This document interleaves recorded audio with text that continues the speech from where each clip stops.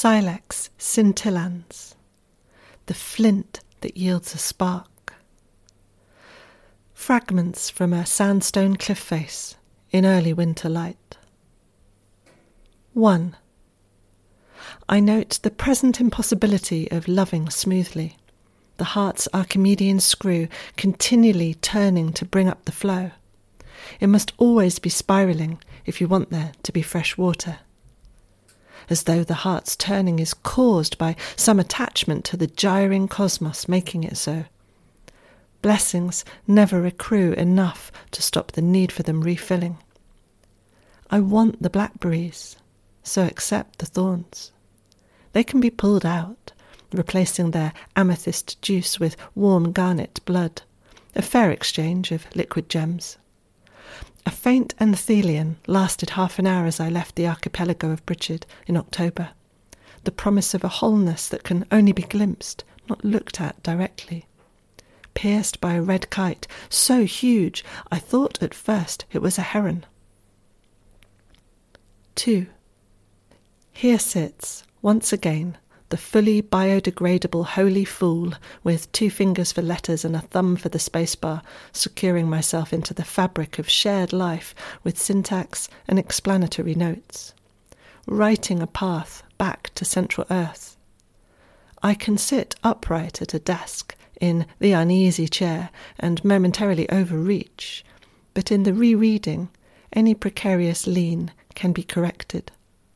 I stack my pineal above my thymus, above my adrenals, and thereby rest my thoughts upon the nestled seat of my heart, supported by the knowing in my guts, where rests a joyful emptiness, sometimes filled by a ballast of wordless presence I can only hint at. 3. We, the uncivil savants, the fully foibled Heilig fools, the regularly humbled, ridiculous, occasionally charismatic baby crones, like flint, numerous, constantly washing up on the shores, forever tumbled and wet. That is just the manner of our arrival, perfectly innocuous, unless flung by a winter storm. We are the tiredness of mountains, on our long journey to being sand. But while we are large enough to heft in your palm, we will render hails of spark when struck just right with iron. We are half gifts. Keep your tinder dry if you wish to receive our warmth. We are not here to be wise. We are far more foolish than we appear, but we somehow learn everything we need to thrive, and all the tricks to best pass the knowledge on. 4. Resembling the lip of a waterfall, ideas, energy, thoughts, feelings, constantly tumbling over a leading edge. By attrition, the edge retreats upstream, towards the source. Thus, destiny is twofold, an eventual, impermeable retaining wall for life force, and, simultaneously, tiny grains of sand deposit on the far beach of thought. 5. How different it is, he says, sweeping his arm sideways to gesture at the bay window over the desk, meaning, how stark and changed the light now that it comes in through the bare ribs of trees, ungreened and unfleshed by chestnut and lime.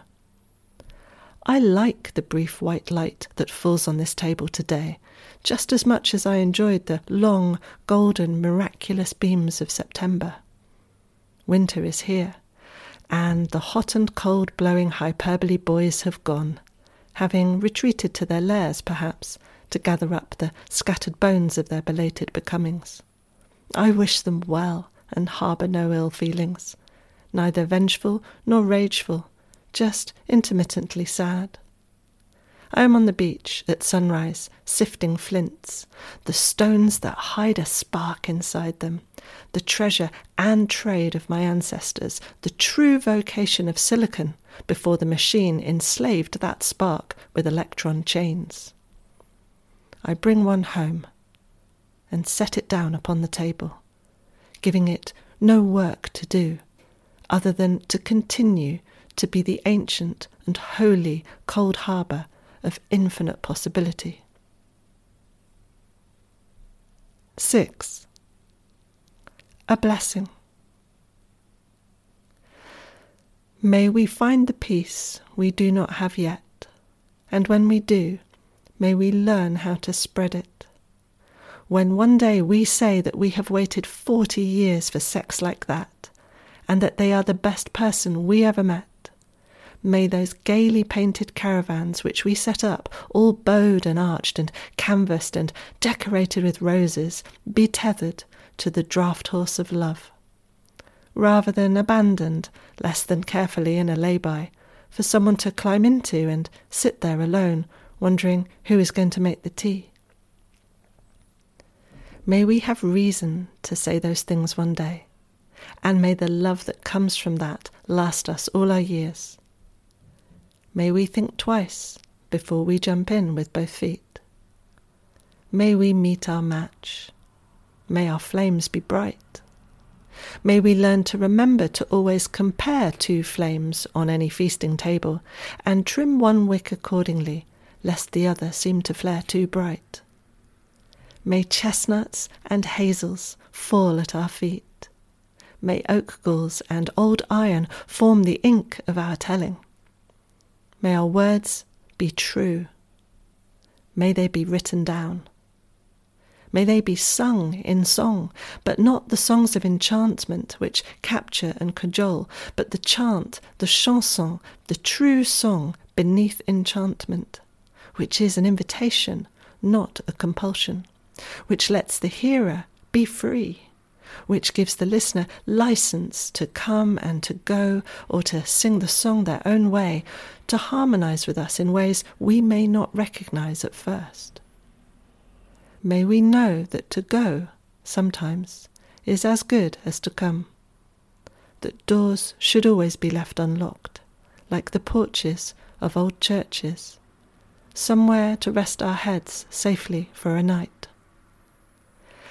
Every cup is not a baptismal font, nor even the piscina, but a cup is a cup, and because mine overflows today, may its blessings fall to all who hear this too.